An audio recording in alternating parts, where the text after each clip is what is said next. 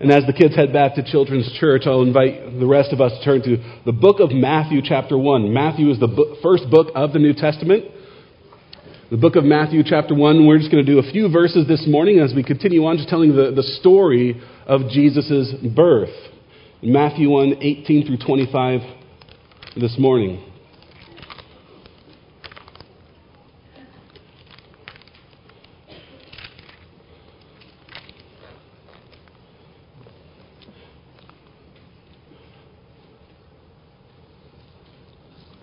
Book of Matthew, chapter 1, verses 18 through 25, which read this way, and I'm reading from the ESV translation, says, "Now the birth of Jesus Christ took place in this way. When his mother Mary had been betrothed to Joseph, before they came together, she was found to be with child from the Holy Spirit. And her husband Joseph, being a just man and unwilling to put her to shame, resolved to divorce her quietly. But as he considered these things, behold, an angel of the Lord appeared to him in a dream, saying, 'Joseph, son of David, do not fear to take Mary as your wife, for that which is conceived in her is from the Holy Spirit. She will bear a son, and you shall call his name Jesus, for he will save his people from their sins.' All this took place to fulfill what the Lord had spoken by the prophet. 'Behold, the virgin shall conceive and bear a son, and they shall call his name Emmanuel,' which means God with us. When Joseph woke from sleep, he did as the angel of the Lord commanded him. He took his wife, but knew her not until she had given birth to a son, and he called his name Jesus."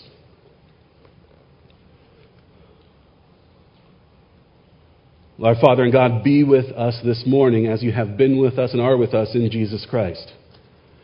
We pray that for here in this room, for those who may be watching online, for those who may hear what is going on here this morning, for those in the other room gathered in Children's Church, Lord, and all of it, may your name be made great, may the name of your Son, Jesus Christ, be made great, and let us find our hope and our peace and our rest in him this morning, and marvel at the birth of our Savior. Amen.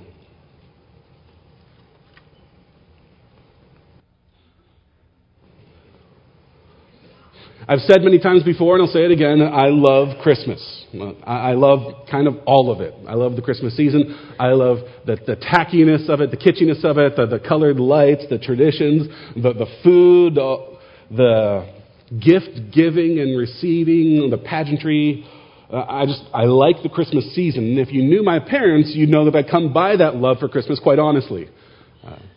Christmas was a big deal in our home, and if you were to go to my parents' house right now, you would walk around and you would see everywhere nativity scenes.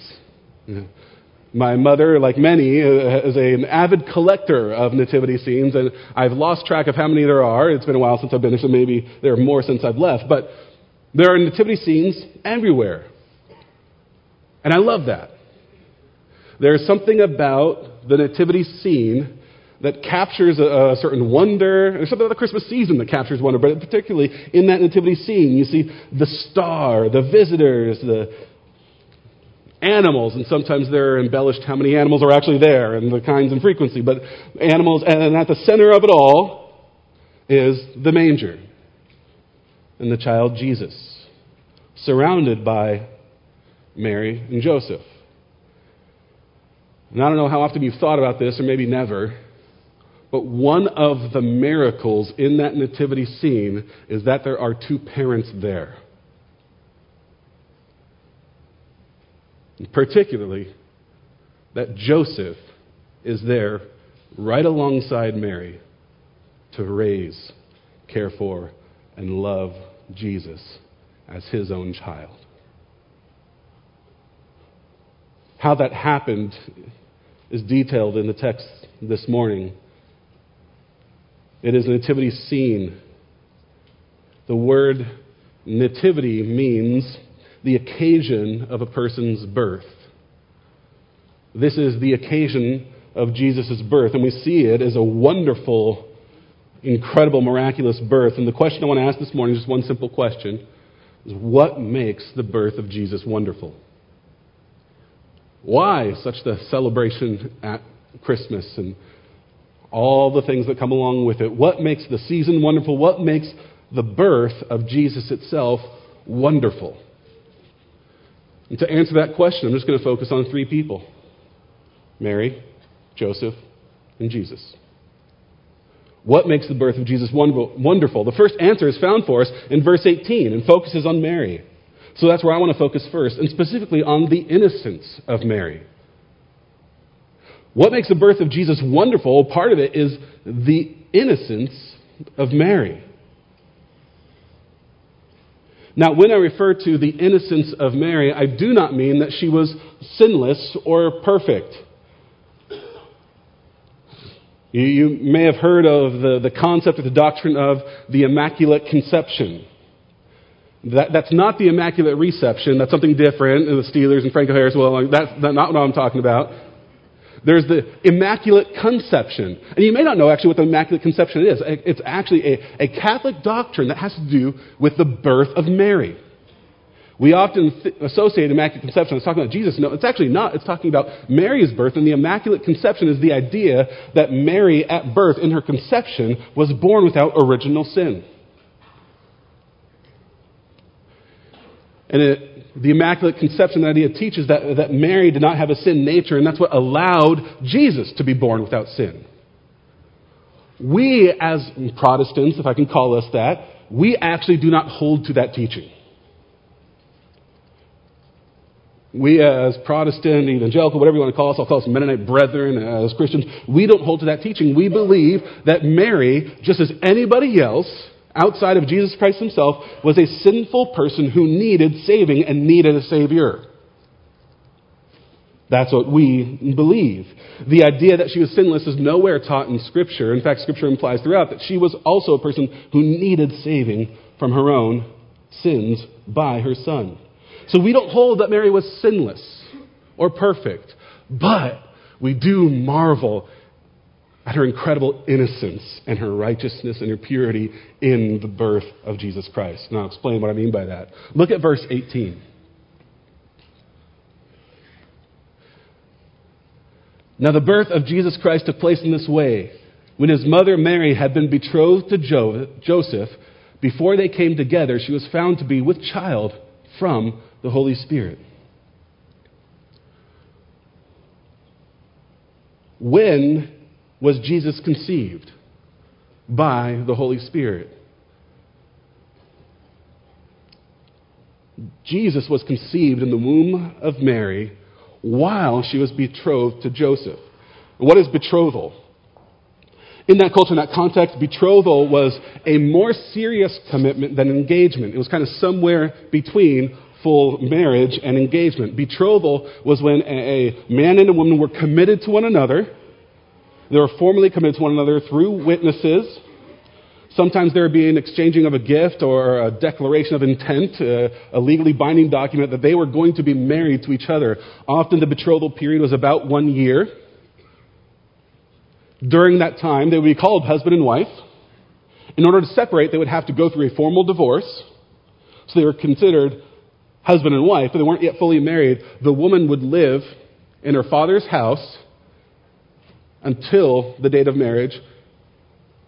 And at that date, once the betrothal period was over, there would be a feast, celebration of marriage, and the husband would take the wife into his own home. During that betrothal period, it was shameful, it would be a disgrace, it would be a great sin to cheat on your spouse or that to whom you were engaged. To break that covenant of marriage during the betrothal period was a great sin. Having sexual relations with somebody else would have been a shameful thing. And according to Deuteronomy 22 in the Old Testament, that was a sin worthy of death by stoning. By the time we get to Jesus' day, that punishment of death by stoning was not really carried out. But if somebody committed adultery in the betrothal period, there would certainly be a public divorce, a shaming, a sending away of the unfaithful partner. So when we meet Mary, she is betrothed, committed to Joseph. She is also a teenager. We don't know exactly how old, but just about every guess is that she was somewhere between the ages of 13 to 17. That was the common betrothal age at the time. And at that time, she was found to be with child. She was a virgin. And yet, by miracle, pregnant. There may be many others who have claimed virgin birth or virgin conception. This is the one true one in history. My question for you this morning is, do you believe it? Do you believe in the virgin birth of Jesus Christ? That Mary had Jesus in her womb, though she was a virgin, though she was innocent. It is a miracle, but we believe in miracles. As Christians, we are a miracle-believing people. We believe in creation, which itself is a miracle. How did all of this come to be? One minister says, Christians believe in the virgin birth of Jesus. Atheists believe in the virgin birth of the universe. Choose your miracle. By a miracle of God, He created everything, and by a miracle of God, the innocent Mary was given a child. Now the question was, would Joseph believe that? How is he going to respond? His soon-to-be bride, all of a sudden, pregnant. How would he respond? How did Mary respond? She's going to be a mother. And through a miracle of God, the Holy Spirit has given her a son in the womb. She's now expecting a child, and consider the weight on her shoulders. She is given the incredible task of bearing the Savior of the world, and at the same time has to somehow tell those around her, this was God's work, not mine. I am innocent. Was she fearful as she had that conversation with her soon-to-be husband, Joseph? What kind of burden was on a teenager's shoulders in this? How would she respond? We know how she responded. It's not in this text, but in Luke, we see the response of Mary. And those of you who know that passage, how does Mary respond to the news that she was going to bear the Savior of the world, and she would do so as a virgin, as an innocent mother? Mary responds in praise and rejoicing. In a wonderful song to God her Father, she sang, "My soul magnifies the Lord, and my spirit rejoices in God, my Savior." I won't read the whole song of Mary. It's called the Magnificat and found in Luke. But in that song, she sings about how God gives grace to the lowly, how God brings down the proud, how God will visit Israel's salvation according to the promise made to Abraham long ago. And if you read that, what is called the Magnificat, that song of Mary, what you will find is this teenager has incredible theology, an incredible understanding of the Old Testament, incredible faith and trust in her God. From a young age, put in an incredible position, she responds with rejoicing and praise because she knows who her God is, she knows what the Old Testament says, and she knows that she will bear the Messiah. This stupid song, Mary, did you know? Yes, she knew. She was a good theologian. And as an aside, this is why I have great faith in our young people and in our teenagers to understand their Bibles, to praise God, to know their theology. Sometimes we get our priorities out of whack. We expect them to learn calculus, trigonometry, biology, chemistry, social studies, and we expect them to get good grades in all these things, and they should know these things. Then we say, well, Scripture's kind of hard. I don't know if we can teach them theology and doctrine. Of course we can. Mary knew. She knew her Bible as a teenager. Our young people, by God's grace, can know their God as Mary did. And she responded to this wonderful occasion, Jesus' birth by the Holy Spirit, with praise. Her character was matched by that of Joseph. He's the second person in the scene that makes the birth of Jesus wonderful. The innocence of Mary was matched by the goodness of Joseph. This story of Jesus' birth tells us about the goodness of Joseph, that who was compassionate toward his bride and faithful to his son and obedient to his God. Verse 19. And her husband Joseph, being a just man and unwilling to put her to shame, resolved to divorce her quietly. I want to stop right there. We know from Scripture that Joseph was a simple guy. He was not a man of means. He was from a family of carpenters. He was a carpenter himself. That was the family trade. He wasn't somebody with power or wealth, but he was righteous and just. He was a man who also knew his Old Testament, his Old Covenant, and he knew the law of God. And that's what it means when it says he was just. It means he was righteous. He knew God's law and he kept it. So he would have known what the penalty was for breaking the covenant of marriage and the covenant of betrothal. Only a few months into the commitment, he finds out that his bride-to-be is pregnant. And what is he to do? For all he knew, the only logical assumption he could make is that his bride had cheated on him. And according to the law of God, he had a right to respond at least in divorce. In fact, you could say he almost had an obligation to that, to uphold the covenant of marriage according to the Old Testament law. He would have a value of the sanctity of marriage. Would he respond to the shame brought on him in this covenant with retribution, with wrath, with anger? That's what one of his ancestors did. Last week we went through the genealogy of Jesus and went through the family line, and we noted that Joseph, who was a son of David, the king, was also a son of the patriarchs in Judah specifically. Judah, going way back, one of the great ancestors of Joseph, was in a somewhat similar situation where a family member of his was pregnant out of wedlock, his daughter-in-law, Tamar. If you know the story, you know Tamar had gotten pregnant out of wedlock. And Judah, in all his righteous anger, was upset with her about this. Now, of course, the ironic twist of the whole story is that's his child. He's the one who got her pregnant. He doesn't realize that.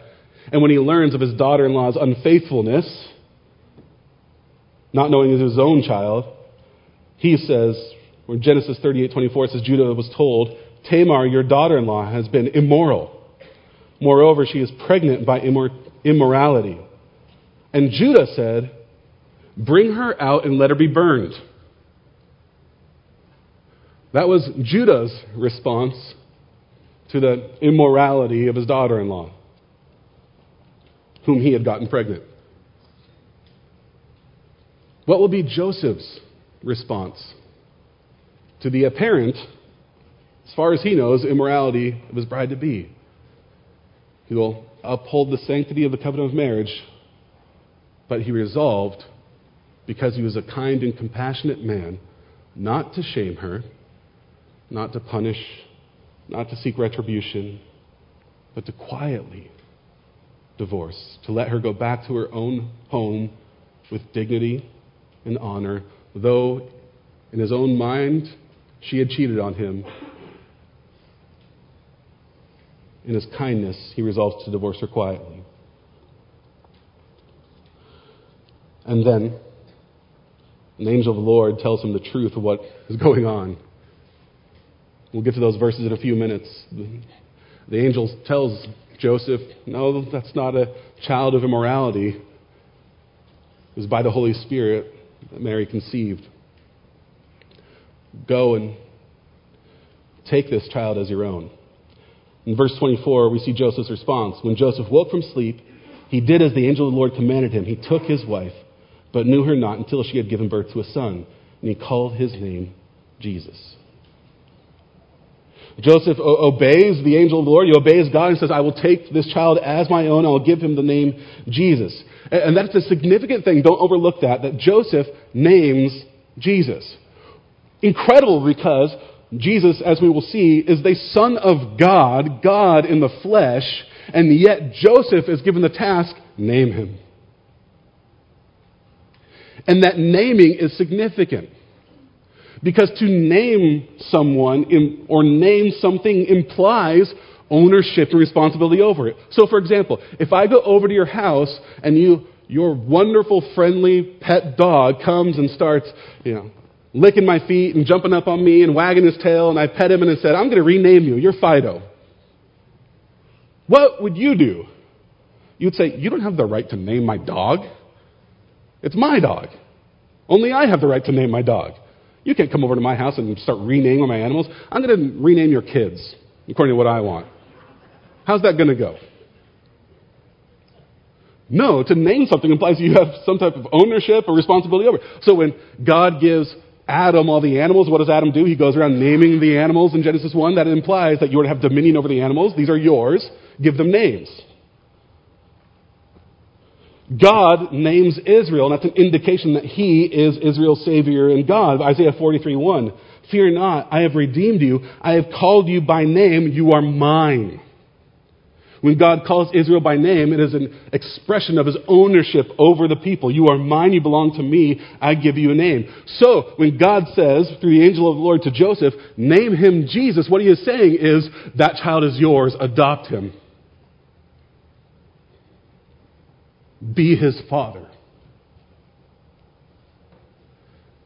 Joseph, though he was a simple carpenter, he is told by the angel, he's called by the angel, son of David. Meaning, you're from the line of kings in Israel. Give that child your legal status as coming from the line of kings. Make him part of your family. Adopt him. And that is what Joseph did. When he names him Jesus, that is an adoption. And Joseph raised him. We don't see much of Joseph through the rest of the New Testament because we know he died early. We don't know when. We see that because when Jesus is on the cross, he tells John, one of his disciples, take care of my mother. Which means that Joseph wasn't around. So at some point, Joseph died, but before he died, he raised Jesus as his son, and he taught him. Picture this, that responsibility. As a father, teach the Son of God what it looks like to follow God. This is exactly what he did. Joseph took him to the temple annually to celebrate Passover, taught him what it meant to follow God. We see in Luke 2:41-42.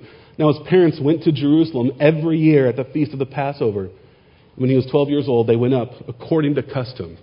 Joseph was a father to Jesus and taught him according to custom. Joseph taught Jesus and showed Jesus what it was like to follow the Father.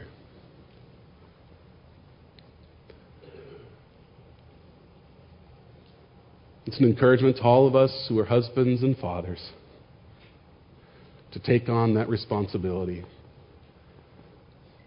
Teach your children what it looks like to follow God. Yes, it's an awesome task. Believe me, it was an awesome task for Joseph.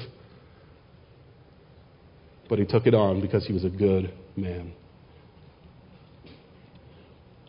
And what made the whole scene wonderful is not even Mary or Joseph themselves, but the one who is at the center of the scene.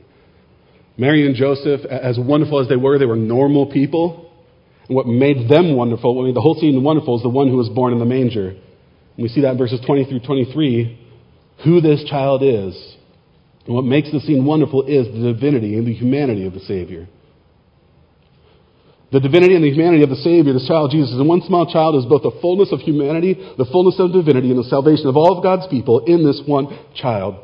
Look at verse 20. But as he considered these things, behold, an angel of the Lord appeared to him in a dream, saying, Joseph, son of David, do not fear to take Mary as your wife. For that which is conceived in her is from the Holy Spirit. She will bear a son, and he shall call his name Jesus, for he will save his people from their sins. All this took place to fulfill what the Lord had spoken by the prophet. Behold, the virgin shall conceive and bear a son, and they shall call his name Emmanuel, which means God with us. So as Joseph is considering what to do in this situation, the angel of the Lord comes and gives him some vital information about the child that is in Mary's womb. And he really gives him 3 pieces of information about this child, 3 key pieces of information. First, that this child is conceived by the Holy Spirit. Why is that important? Why is the virgin birth essential to Christianity, to our faith? It's listed in the earliest creeds that we believe Mary was a virgin at Jesus' birth, that he was conceived by the Holy Spirit. Why is that important for us? Because it means that Jesus had a human and God himself as his parents. That in Jesus was the union of humanity and divinity. That he wasn't the product of 2 humans.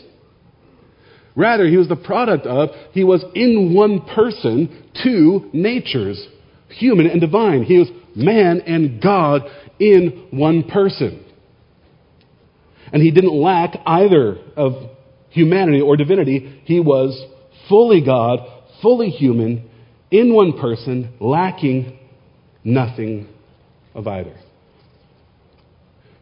This is one of the great mysteries and miracles of Christianity that we'll never fully be able to wrap our heads around. Think with me how this works. How is it that in this one person is humanity and divinity? How is it that God, who is omnipresent and everywhere, is somehow contained in a human body? Like, what was Jesus' divinity doing as he was sleeping? How is it that God, through the Son of God, spoke all things into creation, and yet God was wrapped up in the child who couldn't speak? How does Jesus, who was human and fully divine, learn and grow? There's this incredible miracle in Christianity that we'll never be able to fully wrap our heads around, but we must affirm that Jesus was both human and divine. Why is that important? Well, if I were to travel to another country where I didn't know the language and couldn't speak it, and if I got terribly ill and had to go to the doctor, it would be important for me to be able to communicate with that doctor. What I would need is an interpreter. Somebody who could speak both languages. Somebody who could connect 2 different worlds together. I would need a mediator. Someone who had both so that I could be saved. That is exactly the situation humanity finds itself in. By its sin, separated from God, God, holy, other, divine, pure, righteous. Humanity, which is sinful, broken, finite. How are those 2 things going to be connected so they can have a relationship with one another? How is that possible? We need a mediator, somebody who is fully divine, fully human, who can unite both and reconcile them to each other. It's why Paul says of Jesus, there is one God and there is one mediator between God and men, the man Christ Jesus. He is one who's able to unite both divine and human together so that we might be connected, united to God in him. It is why the virgin birth is essential, because Jesus must have been born of the Holy Spirit and fully divine. So he is both God and man. Second piece of key information about Jesus is his name. He is to be named Jesus. What does Jesus mean? Name Jesus taken from the Old Testament name Joshua, which means Yahweh is salvation. Name him Jesus because he will save people from their sins. Never overlook the fact that God decided to send a Savior. When someone is thirsty, you give them water. When somebody is hungry, you give them food. You give them what they need. When people are sinful under judgment, separated from God, under the curse of death because of sins, they need a Savior. And that is why God sent a Savior, and his name was to be Jesus. D.A. Carson says it this way. Listen to this quote. It says, if God had perceived that our greatest need was economic, he would have sent an economist. If he had perceived that our greatest need was entertainment, he would have sent us a comedian or an artist. If God had perceived that our greatest need was political stability, he would have sent us a politician. If he had perceived that our greatest need was health, he would have sent us a doctor. But God perceived that our greatest need involved our sin, our alienation from him, our profound rebellion, our death, and he sent us a Savior. Our greatest need is our relationship with God to be restored, our sin eliminated, our guilt done away with, our judgment removed, peace and wholeness, life restored back with God is why he sent a Savior, one who would die on a cross to take away our sins so that we could be reconciled to God. God sent a Savior. It's why we call him Jesus, because his name means Yahweh is salvation, and there's salvation nobody else. There's nobody else that God sent. He has sent one Son, Jesus, to save us. And the last thing Joseph needed to know about this one son is his other name, what he will be called, Emmanuel, God with us. This is in fulfillment of what God said long ago through the prophet Isaiah. About 700 years or so before Jesus' birth, Isaiah the prophet spoke these words. The Lord himself will give you a sign. Behold, the virgin shall conceive and bear a son. You shall call his name Emmanuel. This prophecy given 700 years ago is originally given to the king of the southern kingdom, Judah, Ahaz. Ahaz, wicked king, bad king. Ahaz was in a war with Syria and the northern kingdom of Israel. That war with them and those two other nations were coming to crush Judah. And what they really want to do is eliminate the line of kings. Tear down the throne. Wipe them off the face of the earth. Ahaz was afraid and scared, and all his wickedness, he wouldn't turn to God. God sent Isaiah the prophet to him. And Isaiah went to him and told Ahaz the king, call out to God for a sign. Call to God. Reach out to God for salvation. You'll find it. And Ahaz refused. So Isaiah said, fine, God's going to give you a sign. And this is the sign. A young maiden, a virgin, will bear a son, and his name will be called Emmanuel. That prophecy was given 700 years before Jesus' birth. There is a lot of debate as to whether that prophecy was fulfilled in Isaiah's time. You can read Christian scholars and figure it out for yourself. See what you think. More importantly, where there is no debate, that prophecy was ultimately fulfilled in the birth of Jesus. Because Jesus is God with us. Jesus is the Almighty God with you. And when he was born, and is God coming to be with us, Jesus, who is man and God, is God with us. He was with us, with the sick to heal, with the demon-possessed to liberate, with lepers to cleanse, with the diseased to cure, with the hungry to feed, with the poor in spirit to bless, with the sinful to warn. He was with the lost to seek and to save. Jesus is God with us. And how does Matthew's book end? It ends with Jesus promising his disciples, I will be with you always to the end of the age. In Jesus Christ is God's presence always. And in Jesus Christ, we see that God desires to be with his people. We all have, if we're honest, maybe family members or friends or those we work with, that whenever we see their name on the phone, we go, oof. Or maybe I'm the only cruel one. Fine, I'll wear it. I'm the only one who does this. Everyone's like, I don't know if I want to take that call. I don't know if I want to be around them. That is never how God responds to us. God actually sends his Son to be with us. And where did he send his Son? Did God send his Son to the high places? Did God send his Son to the throne? Did God send his Son to where the rich people were? Did God send his Son to where the religious elite dwelled, in the temple? No, we know the story. God sent his Son to be born in a manger, in a feeding trough of animals. Why? There is design in that. It is to show you there's no place so low that God won't meet you there. This Jesus Christ is not for the elite, only for the well-off, only for the super religious. But Jesus was born so that God could be with you in the lowest of low places, where nobody else will be with you. Jesus is Emmanuel, God with you.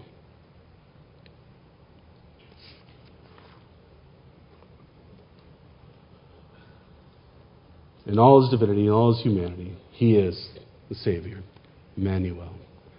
This whole birth scene is wonderful because of it. Will you put your faith and trust, your life, in the arms of the Savior? If you will, you will find that God is with you and will give you life forever. Would you pray with me?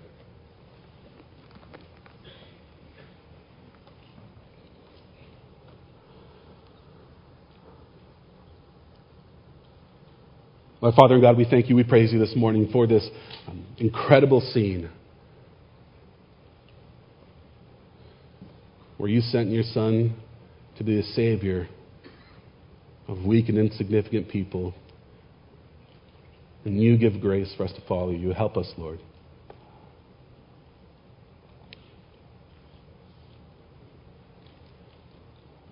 For each person in this room, I pray we would know Jesus as our Savior, as Emmanuel, as God with us. May your name be praised. Amen.